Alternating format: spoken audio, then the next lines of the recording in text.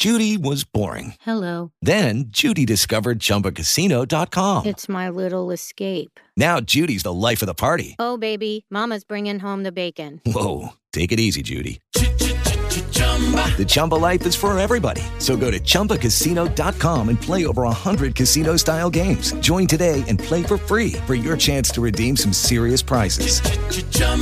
ChumbaCasino.com. No purchase necessary. Void where prohibited by law. 18 plus terms and conditions apply. See website for details.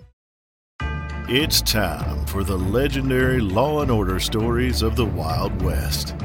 This podcast features a forensic psychologist that looks at the history of the most infamous and famous outlaws and cowboys of the Wild West. So sit back, partner, and take a listen.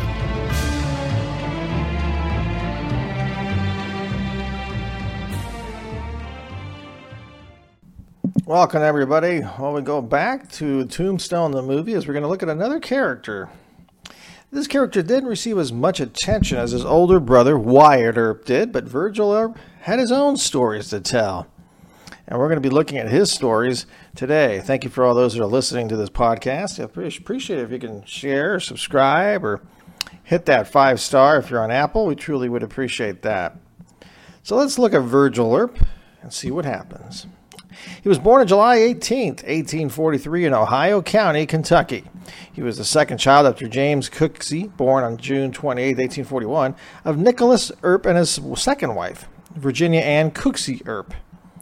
The fourth child, Wyatt Earp, wasn't born until March 19th of 1848, so almost 5 years, about 4.5 years later. So that's the age difference between Virgil and Wyatt. Two other brothers followed. Morgan, you know that, was one of the youngest, about 3 years later. And then Warren Earp, another 4 years after that. So Morgan was about 3 years younger than Wyatt Earp and about another 8 years, almost a decade younger than Virgil Earp. Shows quite a bit of a distinction between the three. Nick Earp, he was born, where was Nick Earp? I was the dad. Nick Earp and his family were living in Pella, Iowa when 17-year-old Virgil met Ellen Rysdam. So this is about 1860 now. Think about that time frame, 1860. You got the Civil War coming up. And Virgil and Ellen ran off to Knoxville, Iowa to get secretly hitched on September 21st, 1861. A child, Nellie Jane, was born in July of 1862. But who was this? Ellie, or Ellen. Now, we do know Virgil had his constant companion, but her name was Allie, Alvira.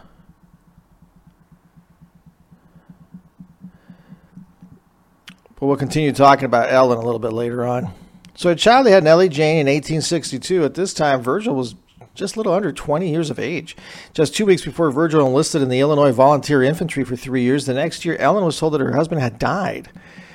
That's right. She married then John Van Rossum and went off to start a new life in Washington Territory with her daughter and second husband. By the time Virgil Earp was mustered out of the Army in 1865, the Earp family had moved to San Bernardino. Virgil joined them there 1 year later. He probably learned from friends where Ellen had gone, but he apparently did not go looking for her. Ellen continued to have bad luck, unfortunately, for her marriage. Her second husband soon died, and apparently John Van Rossum's death was a real one. Ellen ended up marrying Thomas Eaton in Walla Walla in 1867. Back to the father, Nicholas Earp. He took his family east again in 1868. Now Virgil's about 25, eventually settling in Lamar, Missouri, where Virgil helped him farm and operate a grocery store. When Virgil was about 27, he married again, this time to Rosilla Drago, who was about 10 years younger. Nick Earp was the justice of the peace, his father, who performed the marriage ceremony. Perhaps the brides objected again, or perhaps the bride's parents objected again because Rosilla Earp soon disappeared from the scene forever. Exactly what happened to her is uncertain. So we got to see here. Virgil was about 27. She was about 17. So I can see why the parents might have objected. But Virgil was 27. That means Wyatt Earp was about 23. And Morgan's about 20 years of age. Not long after that, Virgil Earp left Lamar, and in Council Bluffs, Iowa in 1873, at 30 years of age, he met waitress Allie Sullivan. They hit it off so well that Earp must have forgotten all about wives Ellen and Rosilla, or maybe not entirely, if he never officially married Allie. In any case, Virgil and Allie would stick together come hell or high water for the next century. Or into the next century, not for the next century. The couple lived a nomadic existence for many years. Exactly when and where Virgil first wore a badge is absolutely not sure. Don Chaput, C-H-A-P-U-T, the author of Virgil Earp, Western Peace Officer, raised the possibility that Virgil served briefly with brother Wyatt Earp on the Wichita police force in the mid-1870s when Virgil was in his 30s and Wyatt probably in his late 20s. Wyatt Earp is known to have joined the Dodge City police force after that and to have been appointed assistant marshal in the Kansas town. Virgil Earp was also in Dodge City, but whether he ever served is debatable. From Dodge, Virgil and Allie moved to Prescott, the territorial capital of Arizona. There, in October 1877, Virgil Earp was quickly deputized by Yavapai County Sheriff Ed Bowers. Yavapai is Y-A-V-A-P-A-I. Hopefully I'm saying that right. He was deputized by him during a street fight and helped several lawmen shoot down 2 hard cases. In 1878, Virgil served in Prescott as a village night watchman for a couple of months and was elected a constable. On November 27, 1879, at the age of 36, he was appointed a U.S. Deputy Marshal in Arizona. The next month he came to Tombstone. After the shooting death of the town's marshal, Fred White, in October 1880 at age 37, Virgil Earp was appointed acting marshal. Remember that, folks? He only served until November 12th when he lost a special election to Ben Sippy. After Tombstone achieved city status in January 1881, the incumbent Sippy defeated Virgil Earp in another election. But on June 6, 1881, Mayor John Clum appointed Earp city marshal after Sippy abandoned his badge. Marshal Earp, who doubled as a deputy marshal, was busy that summer arresting citizens for minor offenses. But when he arrested Frank Stillwell, if you remember that name from the movie, and Pete Spence for stage robbery, bitterness between the so-called cowboys and the Earps grew.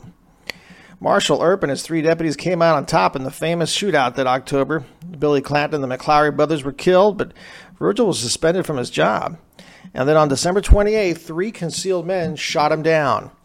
It was unclear whether Virgil would survive his wounds. Ike Clanton, who had survived the OK Corral shootout by running away, was a suspect, as were Stillwell, Spence, and the infamous Johnny Ringo.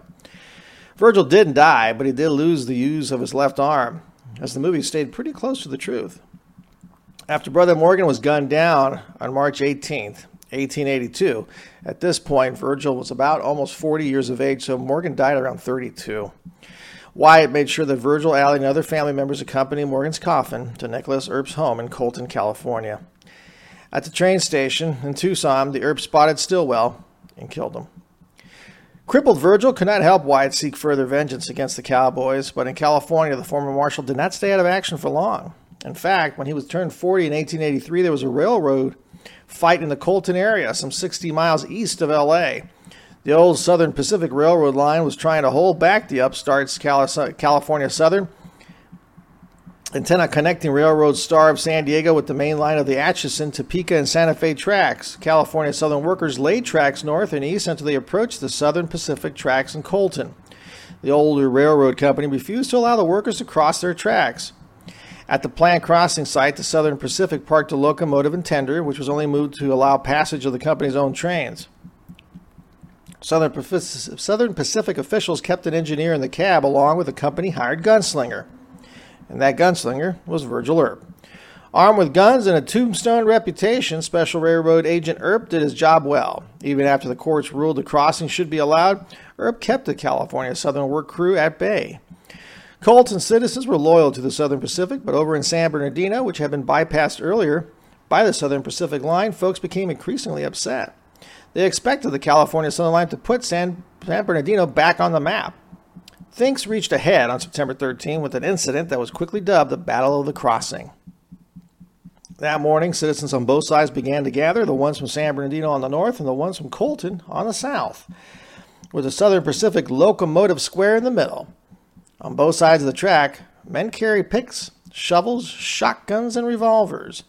Virgil Earp paced the gangway between cab and tender with his face toward the San Bernardino mob and his 6-shooter in hand. Meanwhile, in San Bernardino, Governor Waterman made it clear to San Bernardino sheriff that there could be no more delay. The court order must be enforced. The sheriff promptly deputized 10 dependable men and escorted the governor to the crossing site. The governor made his way to the front of the San Bernardino mob and read the court order. The locomotive must be cleared away at once. And if guard Virgil Earp made any move with his six-shooter, Burkhart and his deputies would open fire. The highly charged atmosphere made the possibility of an inter-community bloodbath very likely. Something even bloodier than the Tombstone shootout. Virgil could also see that further resistance was hopeless. He holstered his six-shooter, ordered the engineer to move the locomotive. Whether or not Earp was following instructions is not known. But by not resisting the governor, sheriff, and deputies, he made sure that the bloodless battle of the crossing did not turn into the gunfight. Colton did become something of a railroad center, and Virgil and Allie settled down to urban living there. But Virgil was not just any old resident. People knew his name. Earp was virtually synonymous with frontier justice and his reputation. Virgil's father, Nick, a saloon owner, was elected Justice of the Peace for Colton in 1884, and Virgil began to take an interest in local politics. Virgil Earp gambled a lot during these years, opened up a detective agency briefly when he was 43, and then was elected village constable. Boy, I'm having a hard time, folks. My apologies. 1 year later, Colton was incorporated as a city on July 11, 1887, according to the minutes of the board supervisors. And Earp's term of office was 1 year at a salary of $70 per month. On April 8, 1888, Earp was reelected city marshal for another one-year term. Marshal Earp spent time collaring tramps, petting thieves, and drunks. Records from various board of trustee meetings suggest that Virgil had many mundane duties and no staff to help him do them. When the lock on the jail needed replacing, he bought and installed a new one himself. When the sewer backed up, he did the digging to clear it.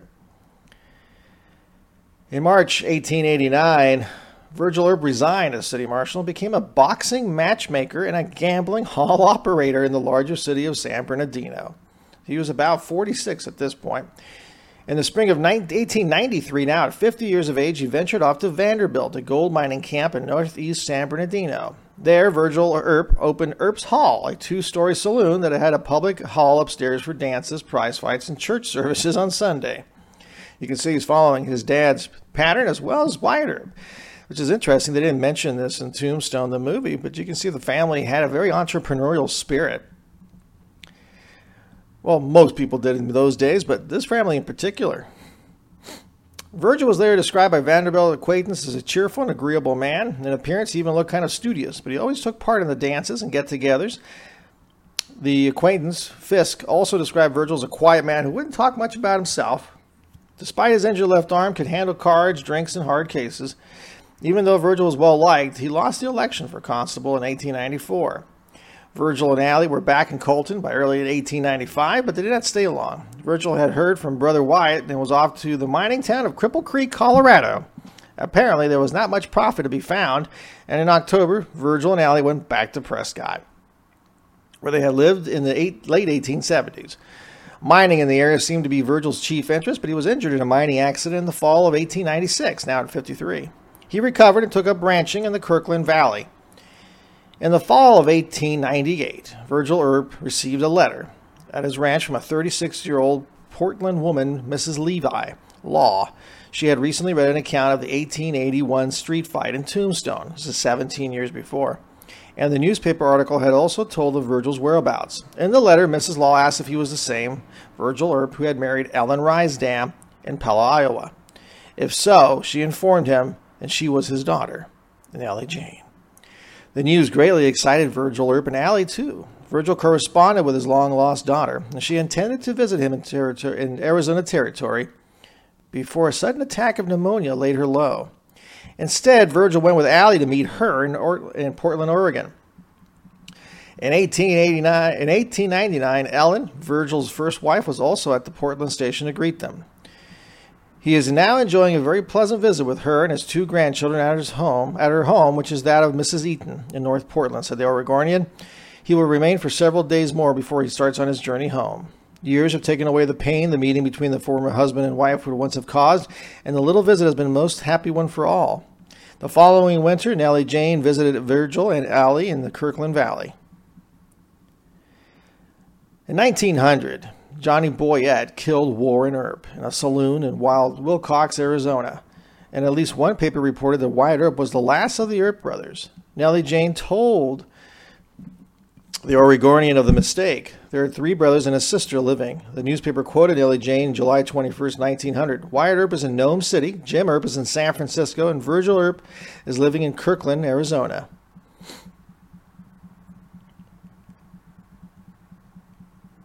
Now, Virgil Earp was nominated as the Republican candidate for sheriff of Yavapai County again in 1900, but he soon withdrew. It is uncertain why. The Earp spent time both in Arizona and California during the next few years. Virgil might have spent his remaining days in Colton if not for the anti-saloon sentiment in Little California City. On June 29, 1904, he was one of 4 men to petition the city trustees to repeal the liquor ordinance that limited the number of saloons to 1. According to L.A. Daily Times, Virgil Earp of the notorious Earp Boys, William Smith, a man named Tushman, and John Button, the church workers have protest out against any changes in the ordinance which will either lower the license or make it possible for more saloons. The trustees voted on July 6 to repeal the ordinance and to grant one more high-priced liquor license. But they granted the license to barkeeper Tushman. Left out in the cold, Virgil and Allie struck out for Goldfield, Nevada, a new gold mining camp not far from Tonopah, where Brother Wyatt had run a saloon called the Northern and had served briefly as U.S. Deputy Marshal. Virgil found no new riches in Goldfield, but he did give in to the old law enforcement urge. In 1905, now at the age of 62, he became a deputy sheriff in Esmeralda. Mining towns went... This one wasn't too wild, and Virgil was soon slowed down by pneumonia, unfortunately. It was hard to enforce the law from bed. 9 months later, on October 19th, 1905, at the age of 62, Virgil died. His remains were brought to Portland at the request of Nellie Jane. Now she was called Nellie Bond. Funeral services over the remains of Virgil Earp were held at Finley's Undertaking Rooms, and many of his friends paid their respects to the remains of the pioneer. The Oregonian reported on October 30th the funeral. Virgil Earp was known as one of the most daring and adventurous of Western pioneers, and he was known from north to south on the Pacific coast as one of the great-hearted men who helped to build the West. Again, Virgil was buried at Portland's Riverview Cemetery.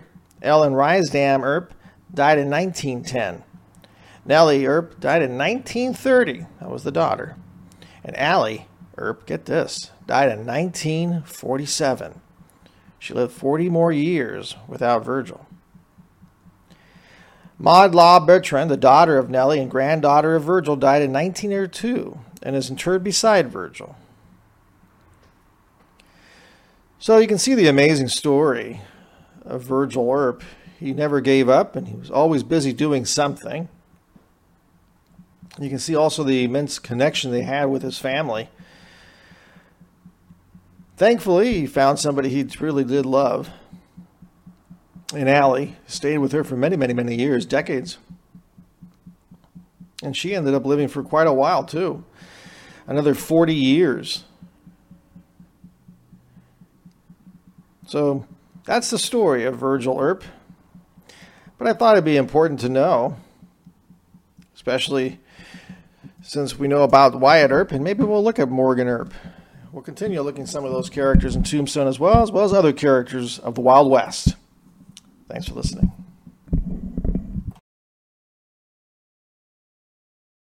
With the Lucky Land Slots, you can get lucky just about anywhere. This is your captain speaking. We've got clear runway and the weather's fine, but we're just going to circle up here a while and get lucky. No, nothing like that. It's just these cash prizes add up quick. So I suggest you sit back, keep your tray table upright, and start getting lucky. Play for free at LuckyLandSlots.com. Are you feeling lucky? No purchase necessary. Void where prohibited by law. 18+ terms and conditions apply. See website for details.